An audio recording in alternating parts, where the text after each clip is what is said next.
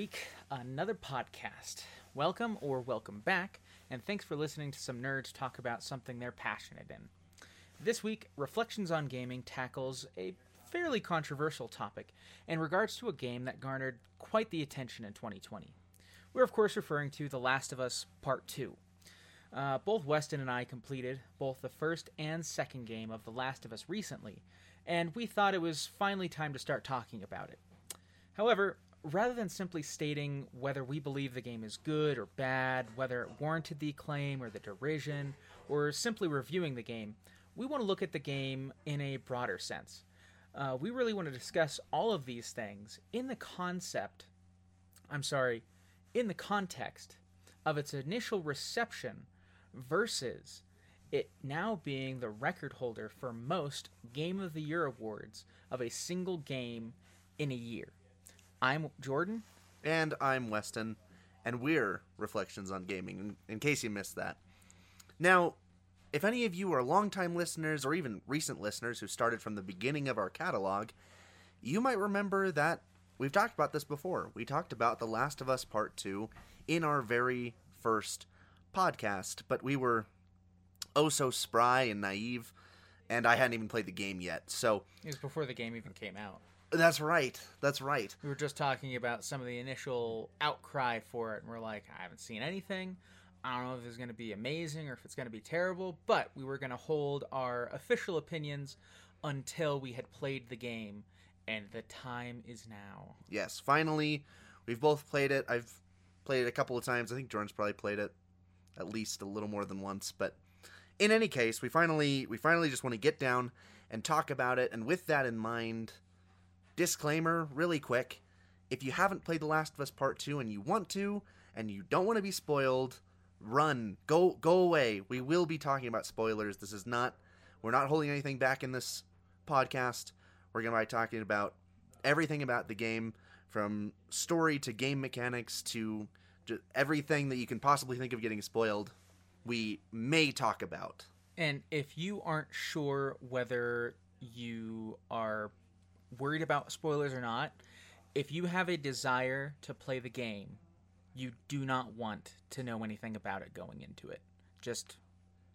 You want to go into this fresh, because that is the optimal way to experience what we believe Naughty Dog was going for, which is a narrative experience.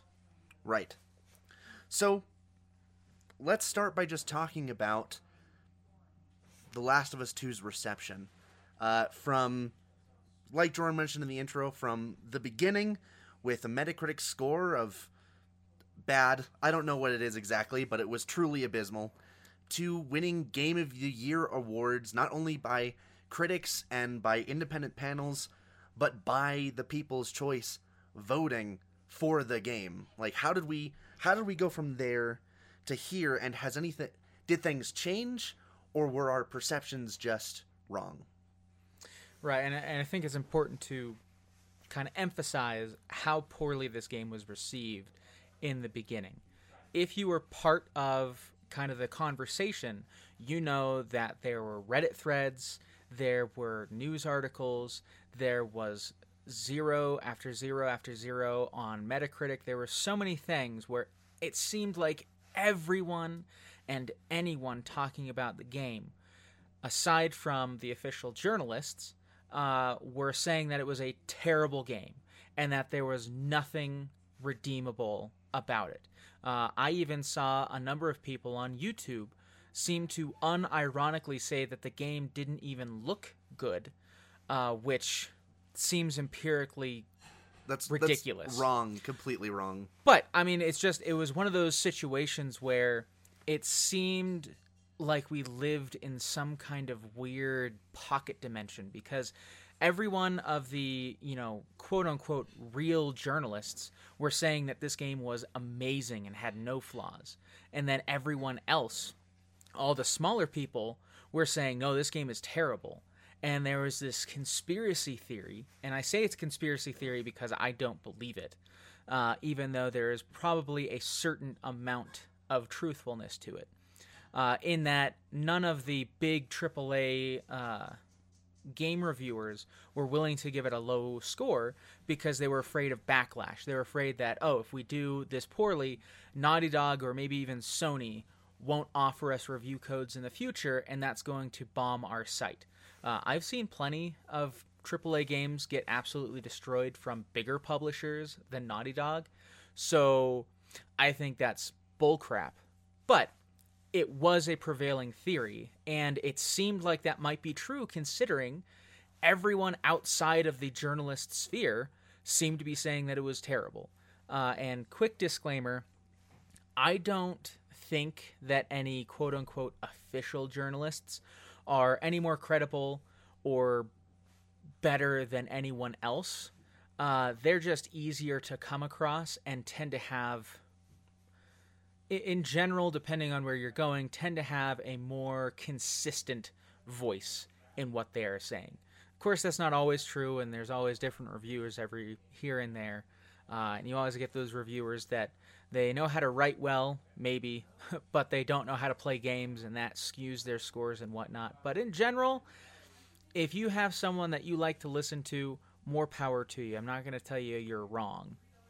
Yeah, I think just as a tangent to that, game journalism is still journalism, and you're always going to have... You should look at multiple different reviews to kind of get a good idea of, okay, what does this game actually have, and what is something that only, some reviewers will mention things that, like, no others do because that mattered to them and stood out to them, and I think, and that's the same for us. We're going to talk about things that stood out to us that maybe didn't stand out to anybody else and maybe nobody else really cared about, but yeah, it's just important to look at, you can't, even as we're talking about this, you can't discard the people that are like, Zero, this game is garbage, this game sucks, it has an agenda that it's trying to push on me, and everything else that goes with that.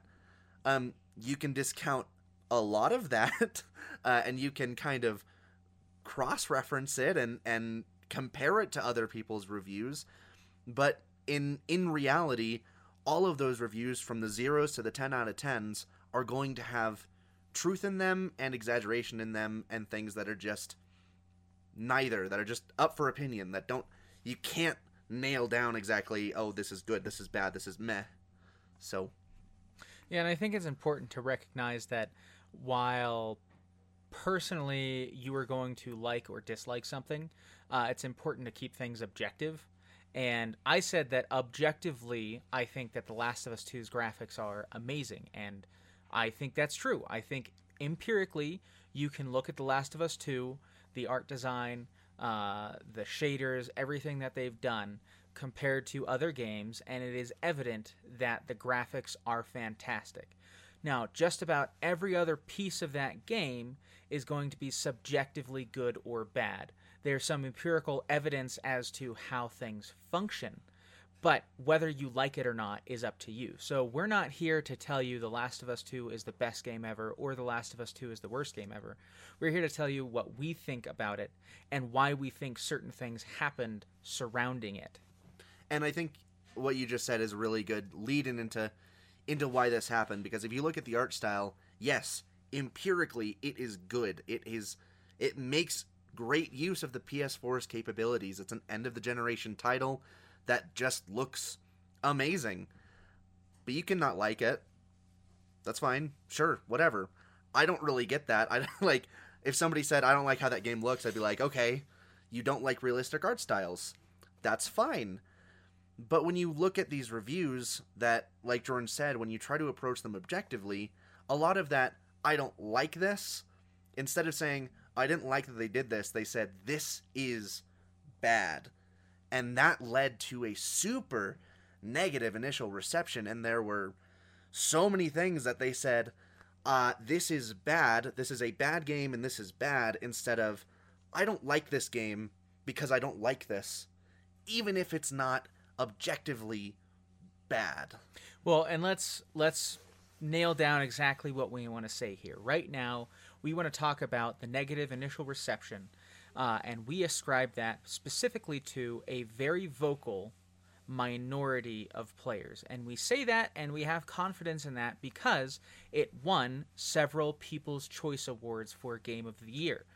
Now, perhaps you can say that, oh, those are all fake and it doesn't really matter, and that's fine if you believe that. I guess there's nothing that we can trust ever, because if you can't trust something as simple as that no one earns money for, then what can you trust? Yeah. So, getting back to it, there was obviously a very adamant number of people that did not like the game and felt that they needed to make their voices heard. But that continued and ballooned for several months. And I ascribe that to two things. One, mob mentality. People are easily taken in. And I did not speak with, but I communicated with a number of people who said, I would never even play this game because of how terrible it is. And it's like, what are you basing that off of? Like, how can you possibly make... I mean, to be fair, we do that with reviews oftentimes. We'll see what someone says and be like, oh, I'm not going to play that because it looks bad. But when you have so much turmoil around a game, it's hard to justify that outlook, especially when there's so many people who say, no, this is actually amazing. So, mob mentality. Two, people who just like to be contrary, lots of internet trolls and whatnot, and as soon as they see that they can get on this bandwagon, they're going to, and they're like, oh, I can screw with somebody, and I can, say this, that, and the other thing, I'm going to do it, because if I can make someone have a bad day, oh, that's a good day for me. Those people are scum. If you feel good because you make someone else feel bad, you are a bad person. I don't care who you are or who they are. That's a bad thing to feel. Sorry, tangent. I just think it's fascinating that, we're talking about these things that happened, but it's not like they've stopped. They've just become... muted?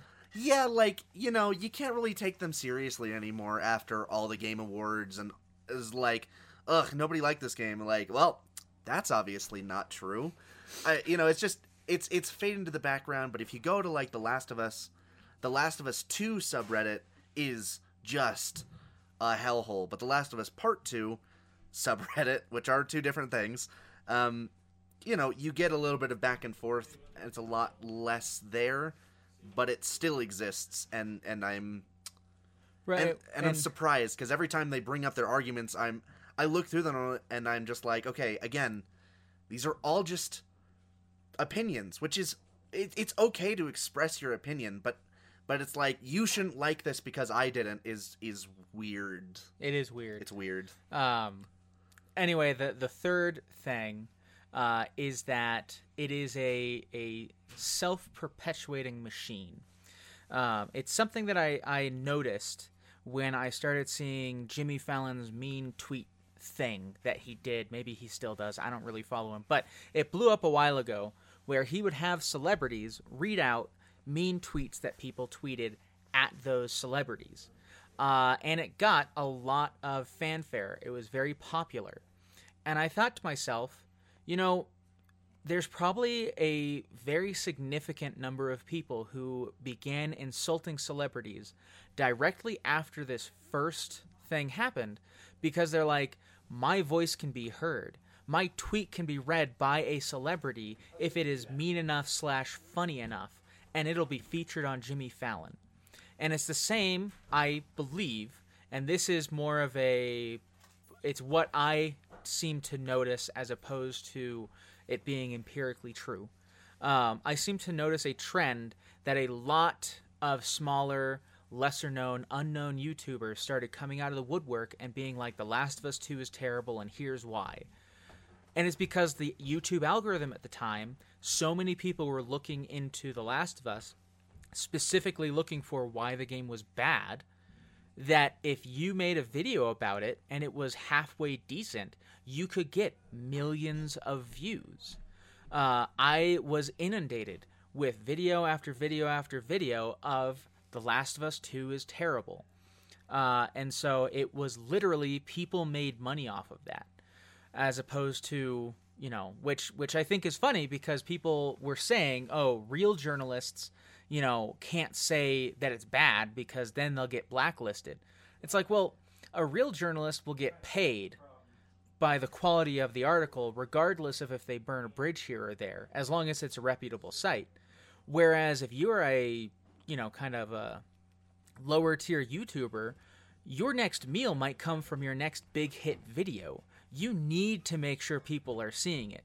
So I think the argument is much stronger the other way. However, that is my opinion. I have not done research on this. It just seems to me it makes a little bit more logical sense that bigger industries can make more risks than smaller independent people. So saying that the bigger people can't say no, but the little people can, is a bit counterintuitive. Well, it goes even further than that, because a big corporation will lose credibility if they just lie and slant. If they lie in an attempt to be like, oh, we want to keep getting free review keys 2 days early. Like, no, that's silly. That's ridiculous. If they stop getting viewership because they're like, oh, all their reviews are crap. Like, no, that doesn't make any sense. And you're right. It's much more likely that it was going the other way, and that people are jumping on the bandwagon of negativity for increased exposure. All right, so we've mostly been talking about kind of the zeitgeist surrounding the game. Let's get into the actual game itself and discuss why there are some legitimate criticisms and why some people legitimately do not like it, and whether we agree or disagree with those assertions. Yeah, and again, now is the time, once again, warning, we will be getting into spoiler territory. This is the time where we are going to spoil very significant moments all throughout the game right now. Now. So if you don't want to know any more, turn off the podcast, buy the game, play the game, and then come back. Yeah. So, I was going to say, a fourth thing, the fourth reason it exploded online negatively is because a lot of people legitimately actually hated the things they did with the story in The Last of Us 2. Which is fair. It is fair. You're allowed to dislike it. It is a difficult story to appreciate. It is a story that it is very despairing. It is the kind of story that if you don't go into it with the right mindset, it will break you down. Especially if you enjoyed the first game and were attached to the characters, because this second game destroys all of them. Every single one. And it's kind of interesting, the reasons that people cite for them hating this game are all the reasons that I personally, not all the reasons, but the story reasons that people cited were the reasons that I loved this game, and I thought it was very faithful to what Naughty Dog was trying to do with the first game. Very 30-second recap. You play the first game as Joel for 80% of the time, and you have a very small period during the winter section of that game where you play as Ellie, because Joel is out of commission with a really bad infection. Okay. And puncture wound. Yeah. An infection in the puncture wound. Anyway, you finish that game playing as Joel, saving Ellie from the Fireflies, and then also killing, not all the Fireflies, but this hospital full of Fireflies. You kill a lot of them. And you kill a doctor who is about to operate on Ellie. You move to Jackson. Ellie asks what happened. Joel says, "Oh, there was no cure." Or I think he says there is no cure, right? He says there's plenty of kids just like you. There's plenty of kids just like you.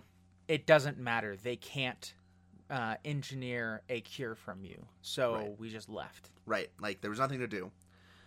The Last of Us 2. Part 2. So you get very attached to Joel in Part 1. You see him in The Last of Us Part 2. You get to play as him. You start the game playing as Joel, and it sets this tone of like, okay, great, this is familiar. I get to play as Joel again. It opens with him admitting to Tommy what he did to the Fireflies, and Tommy's like, whoa, that's heavy, and he goes back. You meet up with Ellie. He plays a little song for her, Future Days by Pearl Jam, and then you have a time skip, and you're playing as Ellie. And as far as you know, you get a little bit of background. And things happen. You play as Ellie. You get introduced to this new character, Abby. And from the very beginning, I was like, cool, I wonder where this is going to go. Abby's pretty cool. I don't immediately hate her for no reason. I think this is interesting. And just right off the bat, I need to talk about this. One of the main complaints that I saw was people saying, ugh, I didn't want to play as Abby, even from the very beginning, because I don't know who she is. I don't have any connection with her. I want to play as Joel, and I want to play as Ellie. That is a stupid thing to say. Yeah, I'm like, what? Have you ever seen a sequel before? Sorry if you felt that way, but it's dumb to be like, how dare you introduce a new character and make me play as them? It's like, oh, I'm sorry, you want me to play a game from a franchise I'm not accustomed to? I don't know who those people are. I don't know what the story's going to be about. Why in the world would I play that? What, you scams? What? It's like, why would I want to watch Guardians of the... Why would I want to watch Guardians of the Galaxy when all the Avengers are on Earth? It's like, hello, it's going to tie into the bigger story, and it's really important. Hello. Like, the Avengers are still important. You're still going to get a lot of screen time with them. But they're not it. And you might love the Guardians of the Galaxy, which people do. Exactly. Anyway, but at the same time, the Guardians of the Galaxy didn't go in and slaughter all the Avengers. So there is that. Whereas Abby... They did try.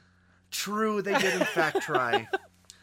Well, in any case, Abby, you find out Abby has a vendetta against Joel. She kills him and not just kills him, but like... She beats him to death with a golf club. She kills him. And that is the moment when all of the zero reviews happened.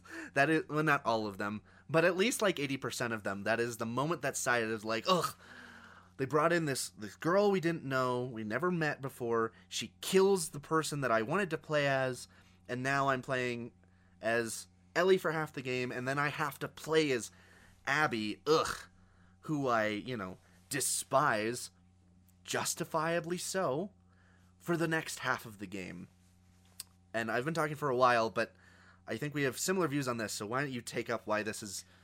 why we like this, not necessarily how it was executed, but the idea of it. The idea is really interesting because the whole point of the Last of Us series is just to tell a story. The story in the first one was about a man and a girl who bonded through trauma in this horrific, terrible world. Neither of them was an angel. Neither of them was a monster. They were just humans. And Joel made decisions throughout the game that were questionable. And so did Ellie.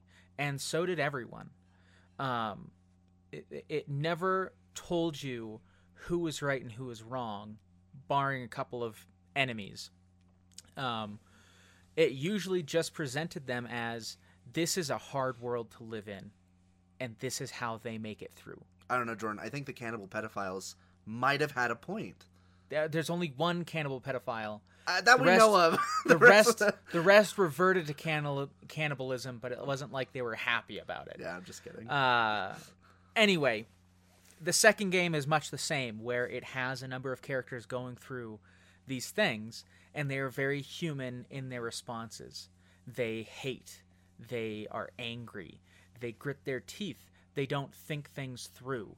They forget what matters. And it's because they're constantly on the brink of death, of annihilation, and that changes a person. I'm not going to say... I think one important thing is I do not believe the game is trying to sell something to me. The game isn't setting out to say, you should be a good person. You should be like this. Barring a few small examples, it is just telling a story. And it tries to be inclusive with certain mindsets in that story, but at the end of the day, that's what it is. It's just a story. And it's a devastating, heartbreaking story, but it feels to me, for the most part, to be fairly believable and relatable. These, are people who are angry, blinded by emotions, but once their emotional story comes to an end, they're unsatisfied. And it's because in reality, what they have done, that is unsatisfying. Specifically, I'm referring to the fact that Abby kills Joel, she has been, for the past 4 years, working out, training, tracking, doing absolutely everything she can to find Joel. She does, and she beats him to death with her bare hands in a golf club. But for the most part, it's literally, she didn't shoot him, she didn't, use tools. She beat him to death in the most brutal fashion she could think of. And then, halfway through the game when you get to play as her, she is continuing to have the same nightmares she had about her father's death. She's not happy. She's not satisfied. She feels nothing new.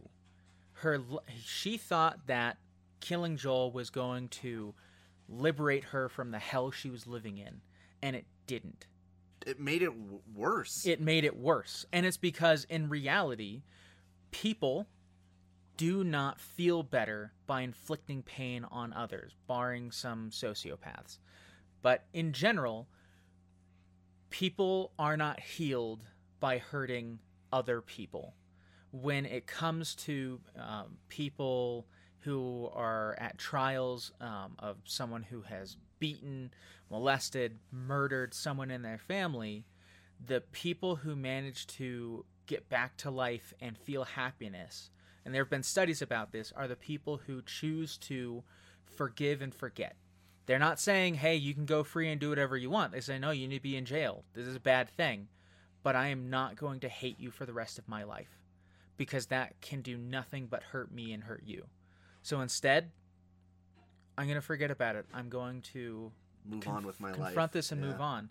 And that is a major theme of The Last of Us Part 2, which a lot of people hated. They hated the fact that Ellie spent the entire game seeking to get revenge on Abby, failed, then went again, almost beat her to death, and when she had the upper hand, drowning her in the ocean, she let go and said, just leave. And a lot of people hated that conclusion, because they're like, what? That's the end? Abby just gets away? And it's like, Abby didn't get away. Abby and Ellie are the same character at this point. They are both women who have lost everything. And to continue wallowing in sorrow and anger isn't going to fix anything. So Ellie decided, I'm going to try something new. I'm going to forgive you.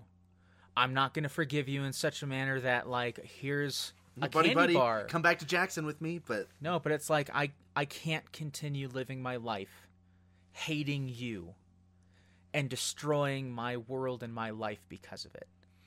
And this theme goes even beyond just Abby and Ellie, right? Because we also see the wolves versus the Seraphites for the majority of the game, and we never get a strong idea of, like, the Seraphites don't like the wolves because the Seraphites are following their leader, and the leader didn't like the wolves, and, they just have these religious beliefs of, like, we need to be separate from the world, and we only need to use old world technology in the war effort against the wolves because the wolves are trying to kill us.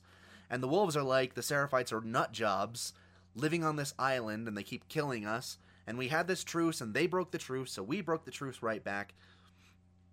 It is the same story. It is the same story of cyclical violence leading to everybody dying. The end of Abby's story is you rowing away from an island literally on fire with Seraphites and wolves getting hacked to pieces on the docks. Like, hello, metaphor for Abby's life right there, and Ellie's at this point. And it's so ironic because Ellie then goes to Santa Barbara, sees a Rattler symbol on the side of a van, and writes down a note that says, wolves, scars, Rattlers, and because it's a family-friendly podcast, screw all these groups. Relatively family-friendly. And it's just ironic because she might not be with a group hunting down the group that Abby is with, but she sure as heck is just acting like a one-man group against another, well, one-woman group against another one-woman group, excluding Lev. I just...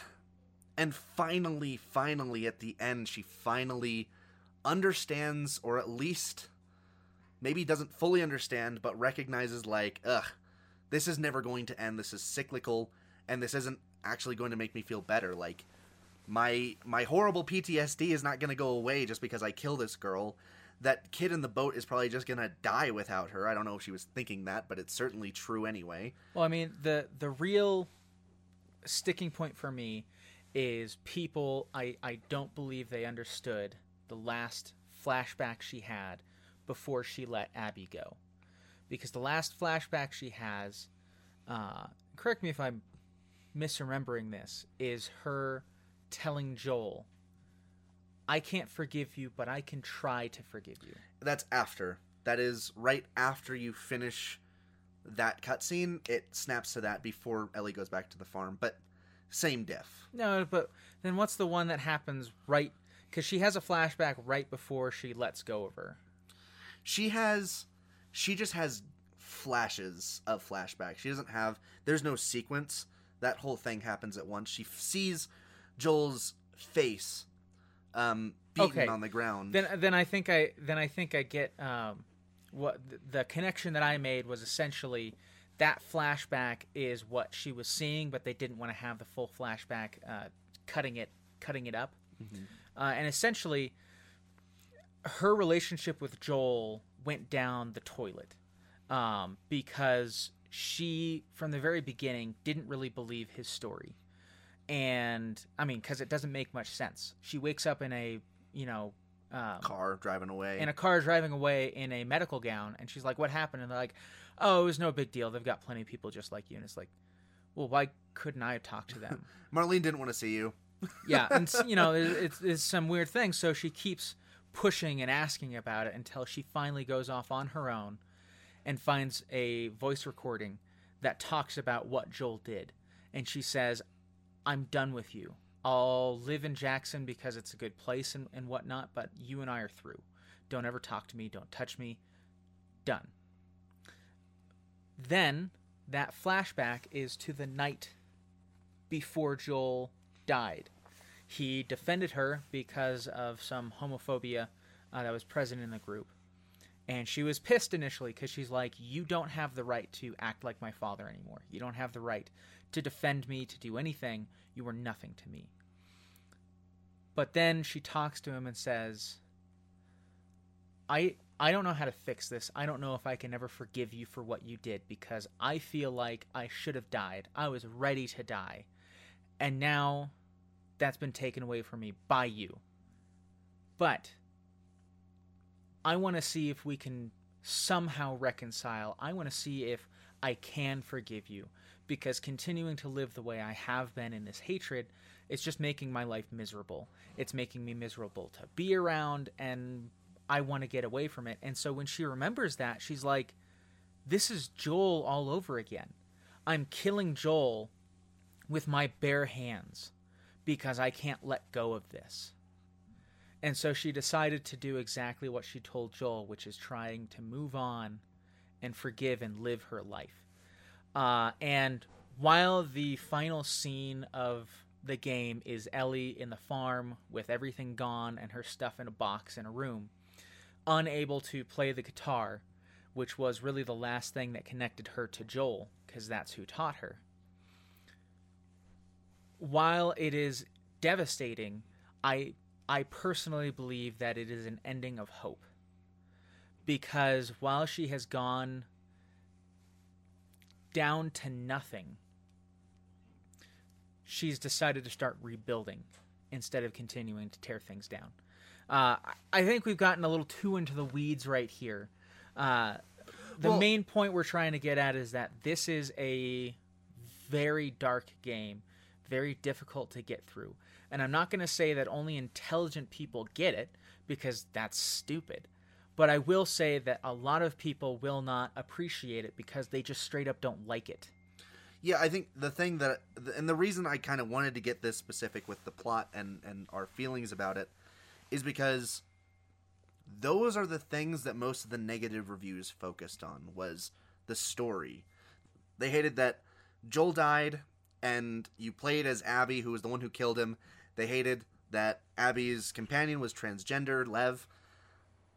But all of those things I liked, and they were story focused. They told the story. They weren't there for no reason.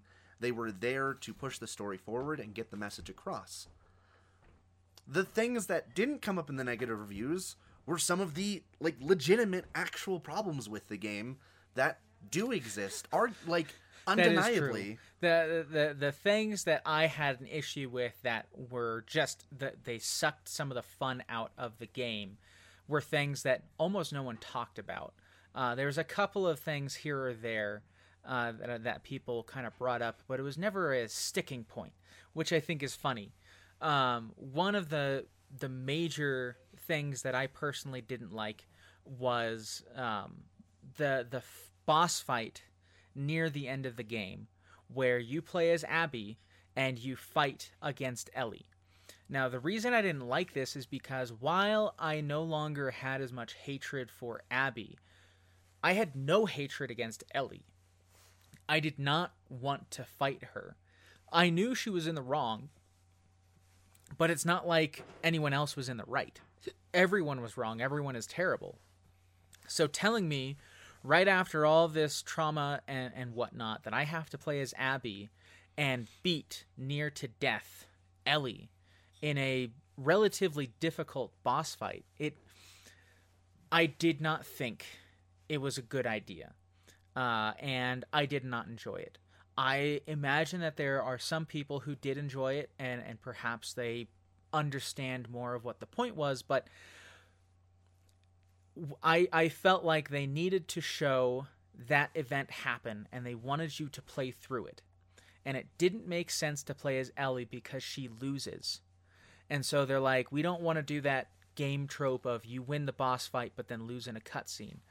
Fine, but I honestly would have been more forgiving of that than playing as Abby beating up Ellie, because I like Ellie better. I've had more time to get along with her. I just like her demeanor better, and I also liked her gameplay a little bit better. Ellie and Abby play quite differently. Ellie plays like she did in the first game, much more stealthily, and Abby plays a lot more like Joel. Very brutal, very visceral, not a lot of stealth options in comparison to Ellie. So I would have preferred to play that as Ellie, but, you know, the whole scene is very difficult to play through because it's obvious that these are two hurt, broken people fighting each other after already being at their wit and physical end. And it's a devastating moment, but I really didn't like the way that it was done. I didn't mind it. I think for both that fight and the very last fight, I would have preferred... I think there are lots of reasons they chose not to do it this way.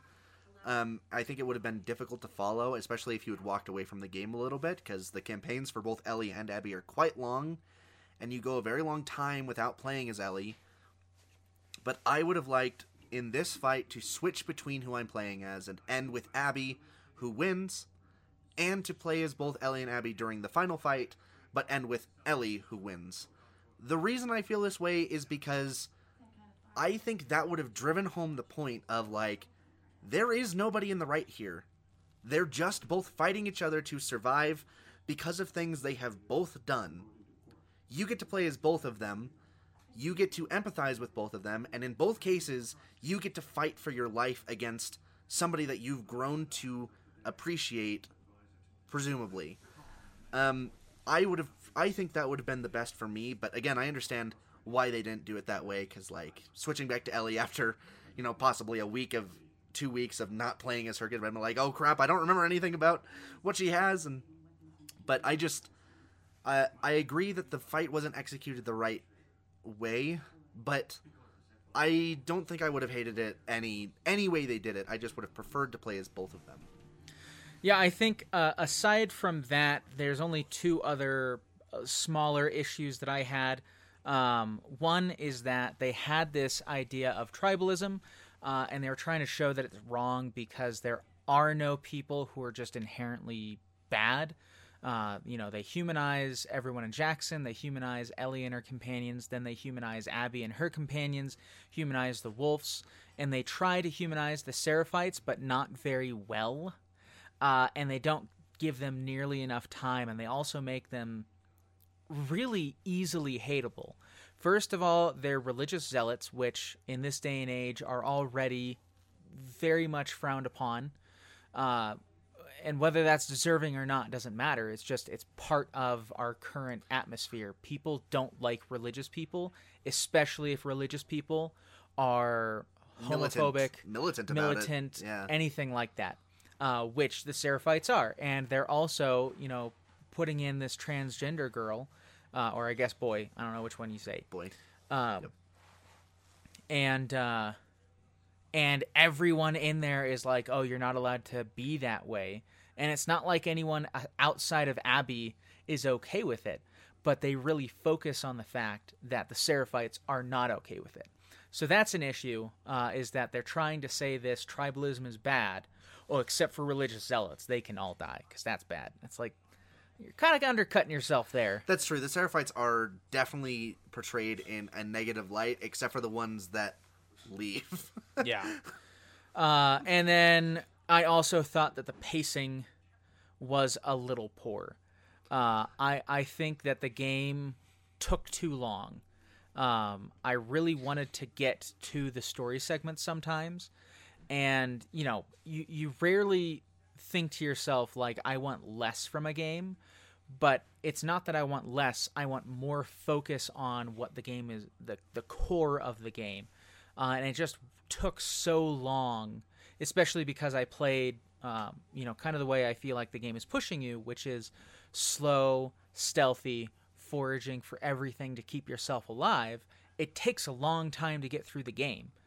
Yeah, if you're playing on a higher difficulty, that's not just the game pushing you. You have to. You will be screwed if you don't do it like that. This last week and a half, I went back because, I guess... skipping to my opinion really quick, I love this game. I think it's fantastic. It's really fun. So I wanted to go back and get the Platinum Trophy, because I didn't get all the trading cards, I didn't get all the coins, I didn't get all the artifacts, letters and stuff. So I went back to Platinum it. My first playthrough took me 24 hours.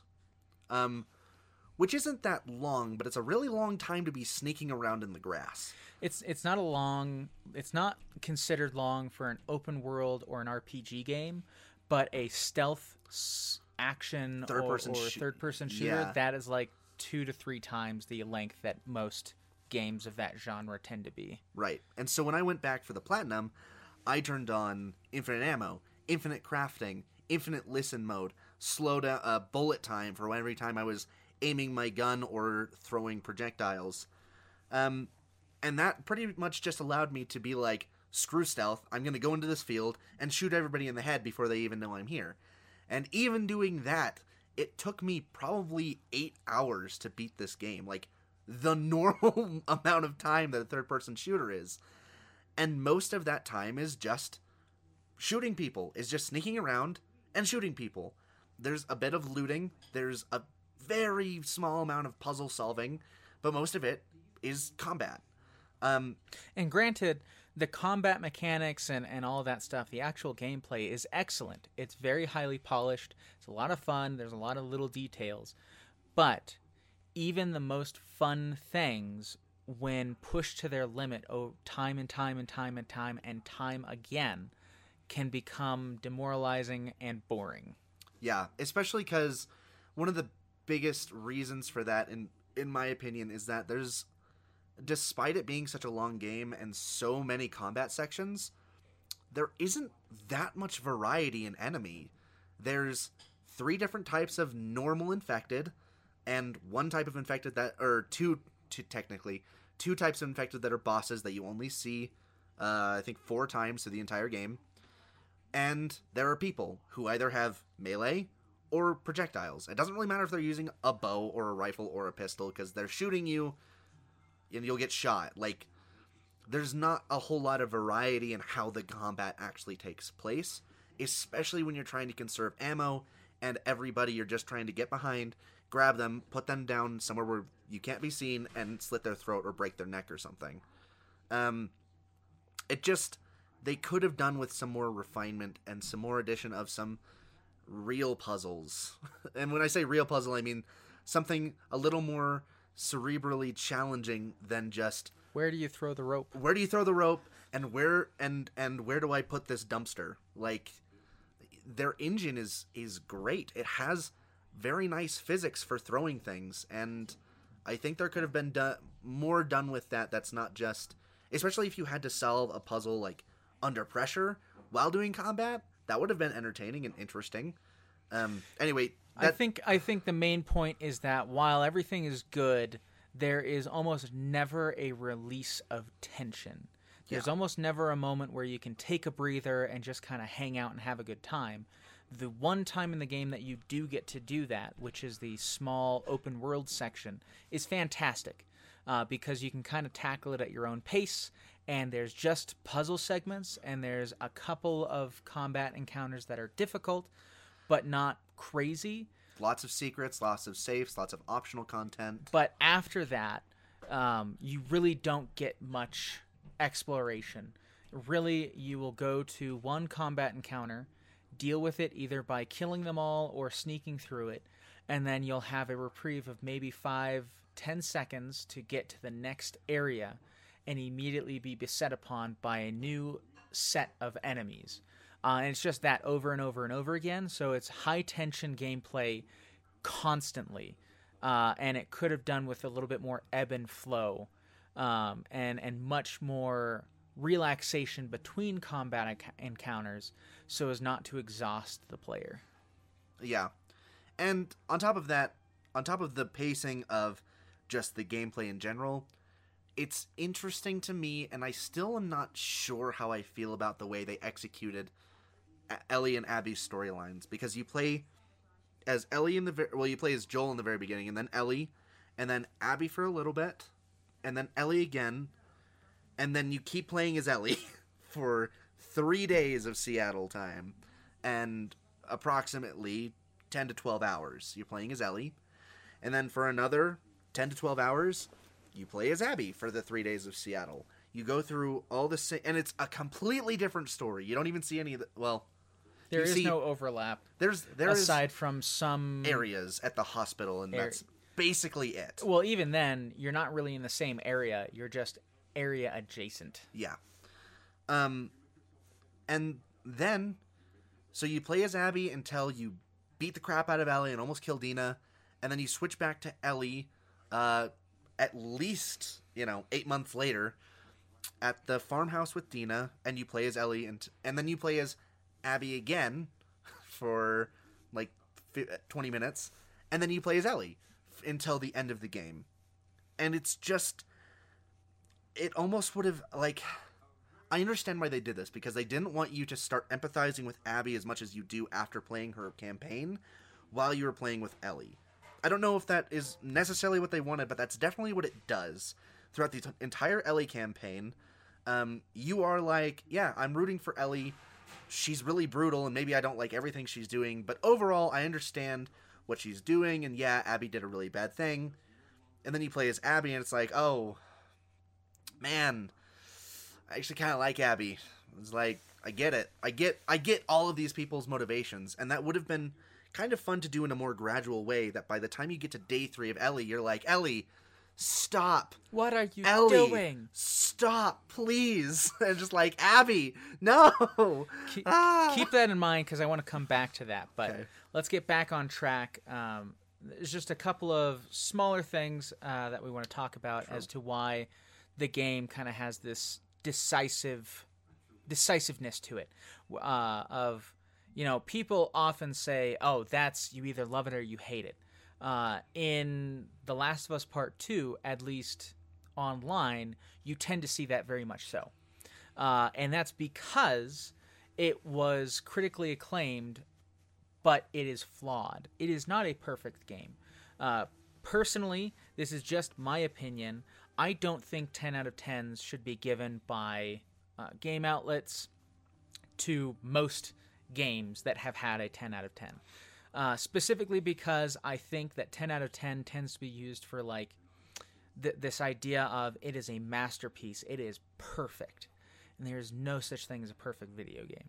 Now, I don't think that you can't give a game a 10 out of 10, but it needs to be for a different criteria. It's not that the game is flawless, it's that the game does something that nothing else in the medium does. It's something that if you want to experience something that you cannot experience anywhere else, this is the game to experience that. Or something that's like genre defining. Or genre defining, or anything where it's like, we're not saying that this is perfect. We're just saying that if you have interest in such and such, or if you have interest in gaming as a whole and want to kind of enter into that speaking sphere, you need to play this because everyone's going to be talking about this. Everyone's going to be playing it, blah, blah, blah, blah, blah. The Last of Us Part 2, I would put at probably an 8 out of 10. Because it's beautiful, the music is incredible, the writing is good, the acting is good, animations are fantastic. I loved the story, even though it has its minor flaws, mostly, in my opinion, structure, which is why I said we'll get back to that. And it's a little too long, in my opinion. It doesn't have the right snake flow graph. But even with those small things, I do think it's a game that everyone should play. I do think it's a game that most everyone could appreciate. So while the flaws are significant enough that I wouldn't give it a 10 out of 10, I would give it an 8 out of 10, which I would say is a must-play. Which, if I ever rated games based on a scaling system, which I really don't, 5 would be, this is a pretty good game. Not 5 is, this is unplayable dumpster fire. Yeah. And 1 below or that is 2 just like, is an more unplayable so. dumpster fire. It's true. Ratings are weird. Ratings are stupid. Anyway, so that's a big reason is a lot of people are like, you gave this a 10 out of 10, even though it's not perfect. How dare you? 0 out of 10. And it's like, you do realize that you're doing the exact same thing, right? You're giving it an incredibly low score in spite of the fact that it has many amazing, admirable attributes. But irony is lost on those kinds of people. Yeah. And so is logic. I think there are a lot of things, we've talked about some flaws. One of the things that gets talked about a little bit, but it kind of depends on the sphere you're in, is the incredible accessibility that The Last of Us 2 has. Their accessibility options range from changing the color palettes for every type of color blindness, to sound cues, to everything being narrated, to easing the game for people who struggle with difficult games, because this is a quite difficult game. It can be a very difficult game. It can be a very difficult game. The accessibility, you can change the controls for basically everything you do, from climbing ropes to driving boats, to just the entire control scheme is adjustable. It's just incredible how many things they thought about and then legitimately actually implemented in a usable way to make the game completable to the greatest extent of any game ever made. This game has been completed more times by a higher percentage of people than any other game on the PlayStation 4 platform. I looked to see if I could see statistics on other platforms. Granted, I know that The Last of Us Part 2 is a Sony exclusive, but I just wanted to see what kind of percentages or numbers I could see elsewhere. Xbox and Steam do not track those numbers, so I couldn't get anything reliable. But there is approximately a 60% completion rate for The Last of Us Part 2. So for every unique player ID for Sony, which you need to boot up your PlayStation, 60% of the people who started the game at all completed it. This is insane. If one person starts the game, they are more than likely going to finish the game, which is just a weird sentence. Right, and so it's one of those things where, going back to, I do not believe that it got won Game of the Year for nothing. I do not think that those statistics were skewed or messed with because people finished this game. A lot of people did. The general completion rate of games sits under 30%. And that's just because some people don't have enough time. Some people play a lot of a game and then jump on to the next game. Some people have no interest in finishing a game and just want to play it for a little while for fun. There's lots and lots and lots of people who do not complete games. They play it for a while, have fun, and then move on to the next one. So, a higher than 30% completion rate is already a good thing to see, because that's beating the average. Double that is ridiculous.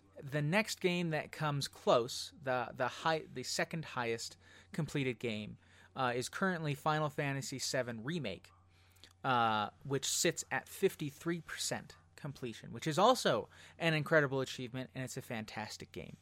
But it just goes to show you that there is a large point spread between The Last of Us 2 and everything else in terms of people completing it. A big part of that is because of its accessibility. There are lots and lots of people who are homebound because of medical issues in one way, shape, or form.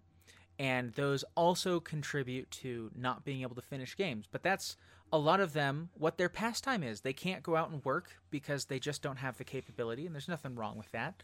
But they need something to do to keep themselves occupied. Watching TV and movies all day, not going to cut it. Even reading books. Books are fantastic, but you can't do that all day. So you mix it up. You play video games, but you only have one hand, and this game requires two for you to do everything. You want to remap the buttons so you can handle it?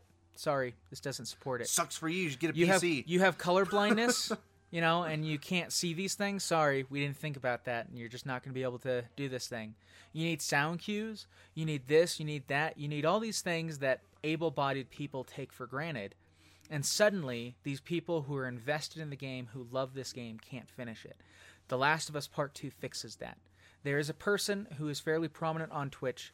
He plays games, and he is 100% blind. He cannot see. But he makes an effort to play video games and show people kind of what he goes through. From start to finish, except for some help from some friends of his to boot the game up. Boot the game up and activate the settings he needed to be able to hear the menus. Aside from, let's say 5 minutes of game time setting things up for him, he said that he completed the entire game by himself without anyone giving him any advice or hints or help. By himself, a completely blind person managed to do this. That is incredible. And it is sad that more games cannot be completed like that, because just because you have a disability doesn't mean you shouldn't be able to enjoy such a fantastic medium for entertainment. Yeah, I'm like, I'm not going to ask every major developer to start doing that. It would be awesome. I'm not saying don't do that. If you want to, great. But I really hope that this does offer more accessibility options and that people start to see this and expect these kinds of things in games. Not immediately. That kind of thing is going to take a while, but this is a great example that I bet people will point to in the future of, like, this is where accessibility to this extent started. This is the first major game to really have the developers put so much time and thought and money into making their game accessibility for not literally everyone, but basically anyone. I mean, the great thing is that I went to school for game design and development, and I know what it takes to do a lot of the accessibility options that are available in The Last of Us Part 2. And by and large, probably more than half of the options that they have can be reused in other games moving forward without any additional work. Things like shaders that allow you to highlight enemies and make it easier for people with poor eyesight, or changing the color schemes, or changing the control schemes, or anything like that are things that can be reused. So hopefully the sales numbers of this game show that, you should put some time and effort into considering these people who are not 100% being able to see or hear clearly or function the way that you would expect them to. Their money is just as good as anyone else's, and they're willing to give it to you if you will let them enjoy something.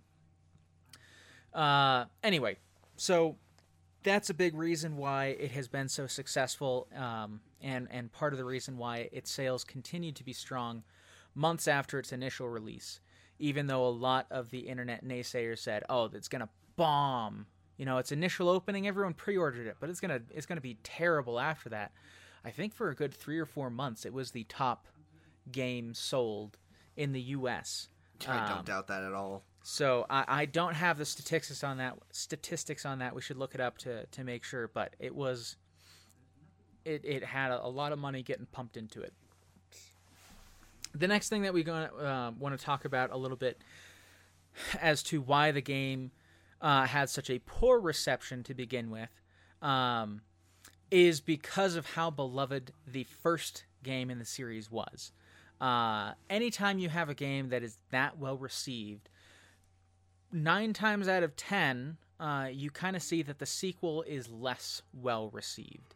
You see this with Zelda Majora's Mask. Nowadays, it's touted as one of the best games ever, but when it first came out, a lot of people are like, really this is that game. not like, what are you doing? You rushed it out the door, and it's terrible, and it's not in Hyrule anymore, and blah, and this and that. So many things. Sequels always struggle to not compete. always, but most of the time. Yeah. Especially when the game preceding it was so highly regarded, people want the first game again. They want to feel exactly the way they did, and that's just not possible. So, but in addition to that, the first game had a lot of flaws in it. It had inconsistencies. It had issues. But at the time, rather than being seen as issues, and this is not unique to The Last of Us, it's just what happens when you don't have broader context, people crafted theories surrounding these issues. For example, the Fireflies all throughout the game are supposed to be creating this cure for the entirety of mankind. So you'd think that they're really on top of things. Yet every time you're going to find where they are, they're dead or they're gone. And it's because of poor management or stupid people doing stupid things or this, that, and the other thing. And you start thinking, well, maybe Joel was justified in killing them and saving Ellie. Because in all likelihood, they would have cracked her open like an egg, killing her, and not doing anything. They also said, hey, and they keep saying it's a vaccine, you can't vaccinate against a fungus. And they're saying, wait, you're telling me that their first thought is to crack her head open like an egg and kill her, harvesting it all, dooming mankind if they can't get the cure right away? And there's all these different things surrounding them, and people are justifying Joel in killing them. And the story is meant to be taken straight. The second game, Part 2, says no. You're all wrong. You're all wrong. That is what we were trying to say. And those issues were just issues with our storytelling, not with the Fireflies. And a lot of people don't like that. They're like, well, that's so stupid. Because it's not what I wanted. I wanted Joel to be the hero. I wanted Joel to continue because I got to like him so much. You're telling the story wrong, Naughty Dog. Yeah, and what I think is really funny is a lot of people really attack Neil Druckmann specifically, talking about self-inserting him into certain roles and doing this, that, or the other thing, and literally spitting on Joel. And it's like, guys, Neil Druckmann was the director of the first game as well. Like, he is part of the reason we have these characters to begin with. I don't think he was thinking about killing them and being like, oh yeah, this is going to be great. I'm going to step on the cis white male, blah, blah, blah, blah, blah. Like so many people kind of politicize this to be. And I'm not saying that everyone who dislikes this game thought that way. I'm just saying that there was a lot of vitriol on the internet and a lot of people saying things like that and touting it as a respectable argument, and it is not. Yeah. The first game is just so beloved that nothing can even touch it, right? Including the people who made it, which is ironic and sad because it prevented so many people from doing these things. In any case, it is really interesting, kind of going back to talking about some of the more substantiated problems with The Last of Us Part 2. One of them, and we've kind of covered this a little bit, is that it is very successful in making you really hate one of the main characters, Abby. You know, Joel saves her in the very beginning, and then she kills him. Cold blood. Because, you know, he killed her dad, so... But in any case, it's so successful that, again, by the time you get to playing as Abby, you still don't really want to, because your entire time playing as Ellie has just been hammering in that idea of, like, I need to find Abby, I need to kill Abby, all these people are garbage, the wolves are trying to kill me, they don't even know who we are, we just come in here and they start shooting at us for no reason. Like, obviously these are bad people doing bad things, and one of those bad people is Abby, and the bad thing she did was kill Joel. And by the time you're playing as Abby, the game has not pushed you and challenged you in any way and prepared you to listen to the message of, like, okay, but also Abby's a person and has her own friends and motivations and is very... and you know, by the end of Abby's campaign, is very kind and puts people above agenda. She puts Lev over her relationship with the wolves, even though she doesn't even know that everybody that she knows is dead other than Manny, who she sees die. Like, the game just, it doesn't prepare you for that, and they were kind of asking for a lot of hate to be thrown their way because of that specifically. I mean, to me, the issue, some of the issues are that some of the supporting cast are not developed well enough, both on Ellie and Abby's side. But Abby's side has an uphill battle to fight already, with you not liking them because they killed a beloved character. You know, that's already difficult to overcome. And then on top of that, you hate Abby so much that it's like, why are you making me play as her? And it's obvious the game is trying to say, look, she's not evil. She's just a person, and we're not trying to justify what she did. We're trying to tell you that what she did is a bad thing. But we also want you to understand that she is not evil. She's not a monster just because she did it.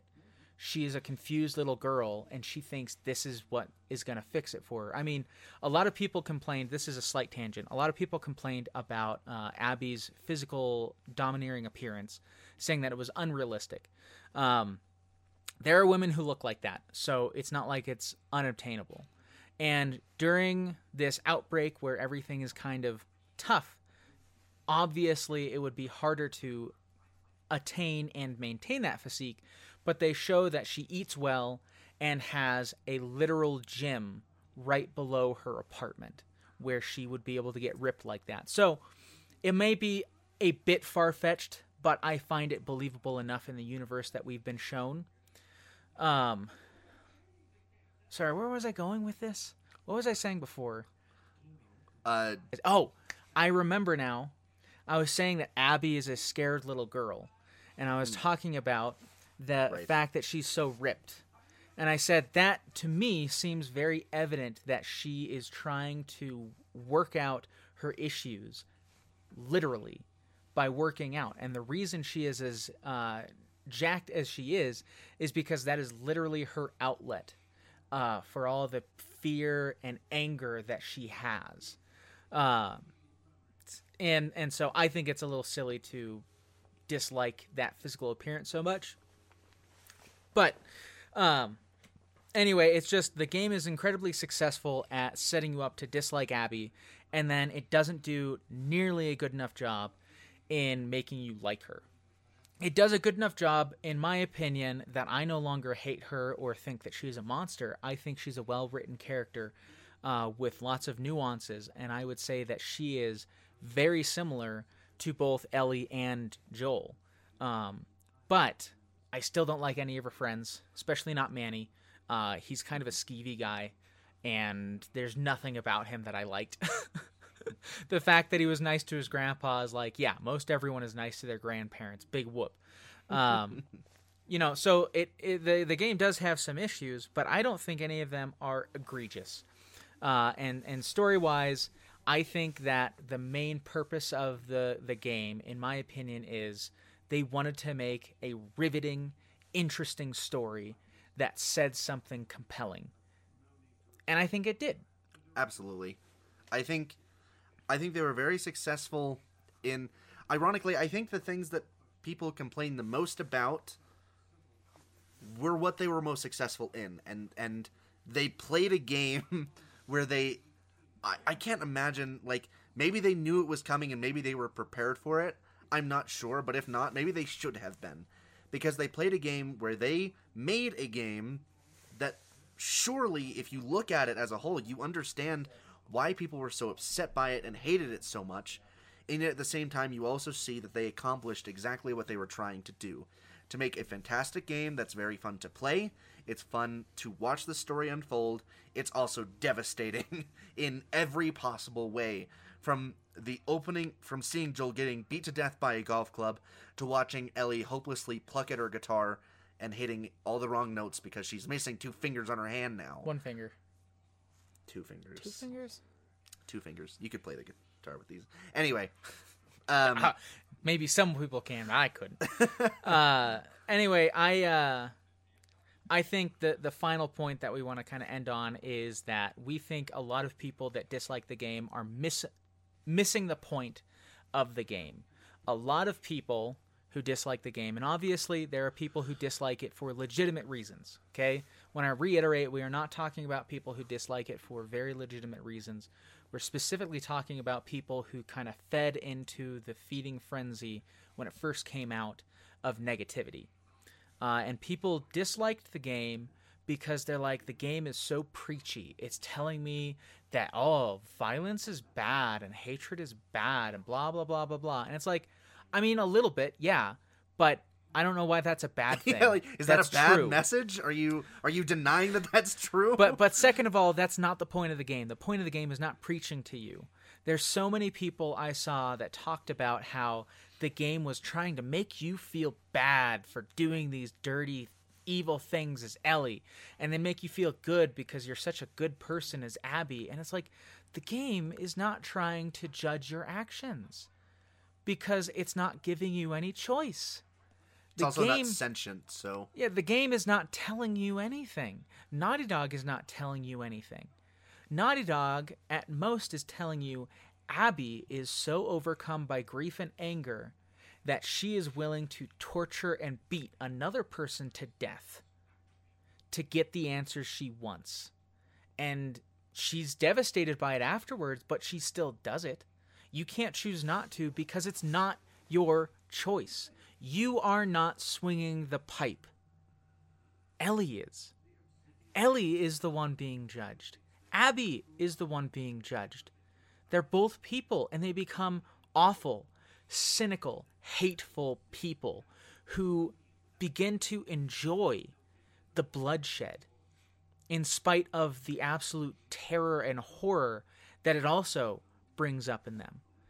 You know, near the end of the game, Abby is going to slit the throat of a woman, and she learns, oh, she's pregnant, please don't do it. And she's like, good. That's not a good thing. But it's not you pressing a button to slit her throat. It's not you pressing a button to encourage Abby to kill Dana. No, it's a cutscene. The game is not interested in how you feel or how you think or what you're going to do. It's interested in the characters inside the game. And I feel very strongly about the fact that people need to stop self-inserting themselves into stories and thinking, oh, this story is telling me I'm a bad person. No, it's not. It's making a commentary about the characters. If you feel like you can relate with those characters, then maybe you are a bad person. Well, and at the end of the day, if you feel bad swinging again, going to your example, swinging the pipe at Nora in the hospital, which you should, like, straight up, you should, good. That means you have empathy. That means you understand that the things that torture is pretty jacked up. It's not a good way to get information. Ever, for any reason, by anybody. Like, yeah, no duh. Of course you feel bad, but it's not saying you're bad. You didn't have again, like Jordan said, you didn't have a choice. You're just pressing the button to advance the story. It's just like if you're watching a movie and you have to hit X to make it go, which would suck, but games are special, and they make it work. It's good. You say that like that's not exactly what QuickTime events are. Anyway, and that everything Jordan said, I agree with. And, you know, if you don't, that's okay. And we'd love to hear about it. We would love to have a productive conversation. Like a good discussion. We don't want to fight with people. And I know that we've said some strong things about specific ideas that people have had. And I'm going to stand by those. If you're the kind of person that is going to be so angry at a media source that you're going to give death threats to the people who made it, I don't like you, and I do not want to talk with you. You are not going to have an interesting discussion.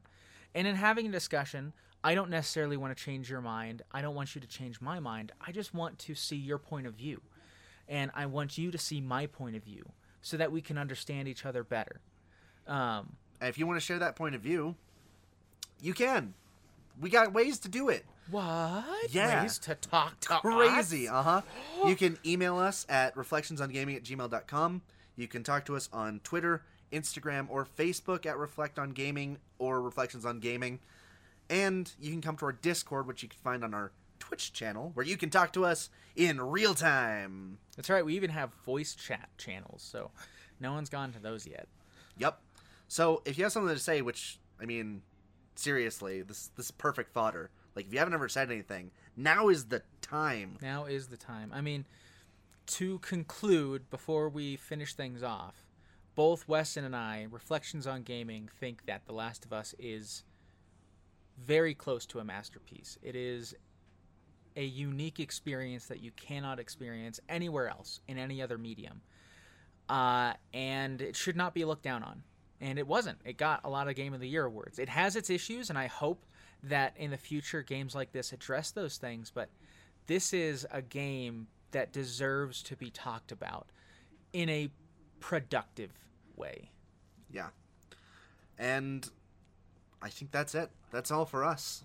Thanks for listening to this podcast, and if you enjoyed it, please share it with other people who love gaming, other people you think that would be interested in what we've said, that might even disagree, and you think they might want to talk to us about it. You know, every little bit helps, whether you're talking to us, tweeting at us, coming to our streams, sharing with other people, or just listening. Which, speaking of which, we stream every Wednesday, Friday, and Saturday, 7 to 9:30 Mountain Time. Yeah, Reflections on Gaming, again, easy to find. Yeah, so if you're interested in that kind of thing. But really, if you liked it, you know, do all those things. If you didn't like it, and you want to let us know why, we're open to that as well. Indeed, constructive criticism is really nice, and you can even leave that through reviews. If you don't feel like it's a 5-star podcast, that's okay. Leave one. We'll listen. I'm not sure we think it's a 5-star podcast, but if you do think it's a 5-star podcast, hey. Anyway, we're dragging on long. Thank you for listening, and you'll hear from us again next week. Bye.